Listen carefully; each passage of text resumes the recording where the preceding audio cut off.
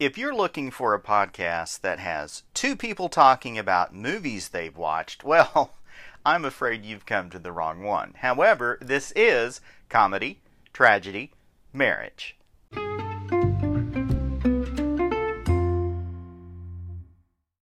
Welcome to Comedy, Tragedy, Marriage, a different episode this time. I am Stan the Movie Man. I review films at stanthemovieman.com as well as for WIMZ.com on a monthly basis.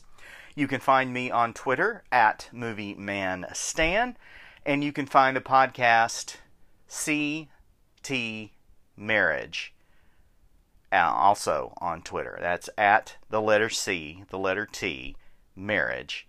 And this week's a little different. Maud, the Dizzy Broad, is not dizzy because she's goofy and loopy and silly. She's dizzy because she's dizzy.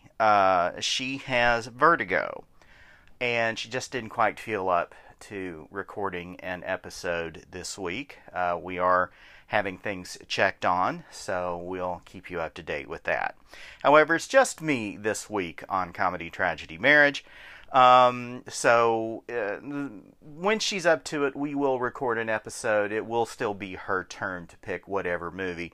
She likes to keep me in the dark on those things till the last minute.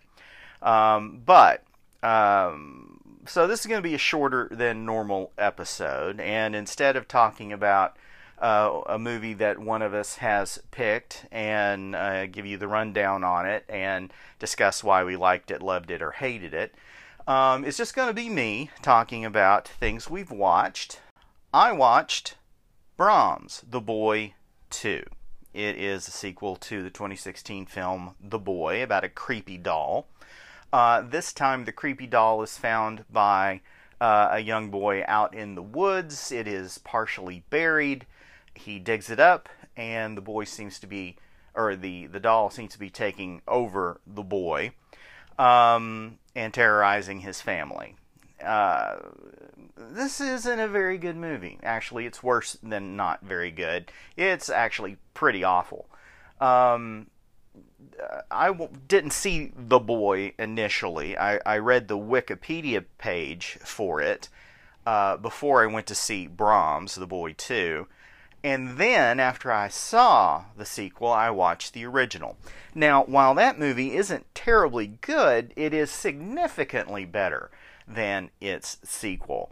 Even though the same director and the same writer made this film, they seem to have forgotten what movie they made, as they have changed many things from the original in this sequel, and then by the end of the film they have changed the things they changed in the second film. It commits the worst sin a horror movie can commit, in that it is boring. Nothing much happens, and as far as any sort of scares of the long simmering tension or jump variety, they are missing from Brahms, The Boy 2. I really didn't like this movie. It isn't worth your time and money, and that is why I gave it 1 star. You can check out my review at stanthemovieman.com. This week, me and Maud, we sat down and watched a comedy special on Netflix from Tom Papa. It is called You're Doing Great. And Tom Papa is not a flashy stand-up comedian. He doesn't run back and forth across the stage. I don't believe he ever pulled the mic out of the stand, and the most movement he did was when he leaned over and got a drink of water. But this is a really good special. He is just a sort of... He comments on life. He doesn't, try to make up weird stories. He doesn't, even when I'm sure some of the stories he told he made up, but they aren't out of the realm of possibility. It's very easy to believe what he is talking about is are things that he has experienced. It is not the funniest special I've ever seen, but it's very relatable, and we enjoyed it quite a bit. That is Tom Papa, You're Doing Great. Also, I finally got around, if I hadn't talked about this earlier, to finishing the Kevin Hart documentary limited series called Don't F This Up. And the amazing thing about it is in practically every episode, he manages to F things up. The final episode is talking about his Oscars controversy about his old tweets.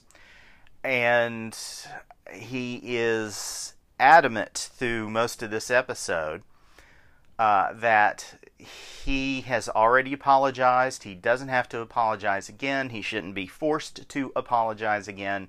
And he refuses to do it. And that's why he stepped away from hosting the Oscars. Now, apparently, over the course of time and in conversation with other people, he finally figured out that it wasn't just saying I am sorry. It was about understanding the pain of people in the LGBTQ plus community, especially people of color in that community, and how they suffer higher levels of violence against them, and how they suffer higher levels of homelessness because teenagers get thrown out of their homes when they come out of the closet to their parents. And he seems, at least in this special, that his production company, or this documentary, that his production company produced and presented on Netflix, that he got it. Maybe. Since he shot these episodes, he seems to have said something else in regards, I believe, to Lil Nas X, about him coming out of the closet and being an openly gay rapper and music star. And so there is some question as to whether he learned anything at all. But I did enjoy seeing sort of the behind the scenes, even if it is behind the scenes that he was in control of the whole time, as it was his production company that made the documentary. So it's, I believe, 6 episodes. They're all around a half an hour long, maybe a little more in some cases. And it's just kind of interesting to see behind the curtain as this massive comedy and entertainment superstar is traveling around the world, is on the phone trying to make deals, is surrounded by this group of friends who are also coworkers, who are also employees of his in his production company. And it's an interesting special. Now, whether you like Kevin Hart or not, or whether you think that he screwed up with his Oscar thing, and I quite frankly believe he screwed up in his handling of the Oscar controversy, then it's still worth watching, because there is at least the appearance that both sides of the argument are being shown. So that's Kevin Hart, Don't F This Up, a 6-part documentary series on Netflix. And Maude finished up the series Interrogation, which is on CBS All Access. I caught a few minutes of the final episode. I had not been watching it with her. But that last few minutes kind of caught my attention. I may have to go back and revisit it. It is it follows a cold case, not a cold case. It follows a case that appears to have been mishandled by the police, and somebody is in prison for a murder they did not, or they maybe didn't commit. And it jumps around in time, not only per episode, but within episodes, following the detective who is in charge of this case from his childhood, like from infancy, through the conclusion of this case. And it looked really interesting, so I may have to go back and check that out. If you are subscribed to CBS All Access, then you might want to check out Interrogation. And of course, there's also all the good Star Trek stuff on CBS All Access. If you haven't seen the first 2 seasons of Star Trek Discovery, you will want to check that out. And Picard is approximately halfway through its first season. It's getting interesting, and it's also nice to see some of the stars from the other shows that are being brought in. For instance, Jerry Ryan has been on as 7 of 9 from Voyager. And we've seen Brett Spiner as Data from Next Generation in some dream sequences. We apparently will be getting Commander Riker, or Captain Riker, I suppose, and Deanna Troi. They will be making an appearance, at least that's shown up in some promos for the show. They haven't been on yet. And there is even talk, because of the release of a prequel book to the series, which I believe is being treated as canon, that perhaps in a season or 2, Michael Dorn will show up as the captain of the Enterprise. For you Trek fans, that's kind of a big deal. For the rest of you, I know you don't care. So, if you've been waffling on CBS All Access, I enjoy it. You've got the reboot of the Twilight Zone. You can watch, every episode of the original Perry Mason. You can watch all the old Star Trek series. They're all on there. So, if that's something that interests you, it is worth the money, in my opinion. All right, that's going to take care of what we've watched. Let's get into some news headlines. And one of the biggest stories that's been going on for a couple of years, it feels like, or a year anyway. Harvey Weinstein was found guilty on Monday of committing a criminal sexual act and third-degree rape, but acquitted of 2 counts of predatory sexual assault. Those 2 counts would have put him in prison for life had he been found guilty. The jury of 7 men and 5 women deliberated for 4.5 days before reaching the verdict on Monday morning. Weinstein faces a maximum of 25 years in prison on the charge of sexually assaulting Miriam Haley at his Soho apartment on July 10, 2006. He was also convicted of third-degree rape on the charge of assaulting Jessica Mann, an aspiring actress and hairdresser who accused him of raping her at a DoubleTree Hotel in New York on March 18th of 2013. The jury found, however, Weinstein not guilty of the 2 more serious charges of predatory sexual assault, which carried a potential sentence of 10 years to life in prison. The jury also found Weinstein not guilty of first-degree rape of Mann, indicating they believed he raped her, but that he did not use, quote, forcible compulsion, unquote, to do so. The verdict indicates that the jurors did not believe beyond a reasonable doubt that Weinstein had raped and assaulted actress Annabella Sciorra at her Gramercy Park apartment in the early 1990s. Hulu. Oh, wait a minute. Not that one yet. We'll get to that. First, though, this broke not too long before I recorded the podcast. Bob Chapek, a 27-year Disney veteran who heads the company's parks division, has been named CEO of Disney, succeeding Bob Iger.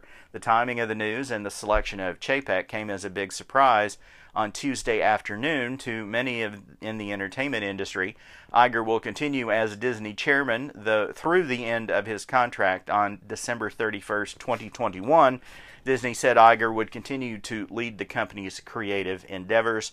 Chapek takes the helm of CEO as of today, which led to some wonderings on Twitter. Why is something like this change of the guard at a massive entertainment company, why did it happen so quickly? Normally these things are discussed and thought about and pondered by people within the industry for long periods of time.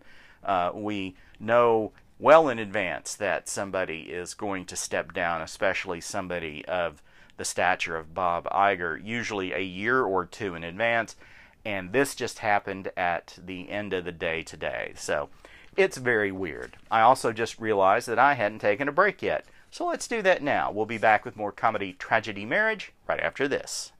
Welcome back to Comedy Tragedy Marriage, the solo edition. I am your host, Stan the Movie Man, and we are doing headlines. Hulu has nabbed exclusively U.S. streaming rights to Parasite, the film that has made history as the first foreign language film to win Best Picture at this year's Oscars. Under a deal with indie studio Neon, Parasite will be available on Hulu beginning Wednesday, April 8th. That is according to the Disney-controlled streamer.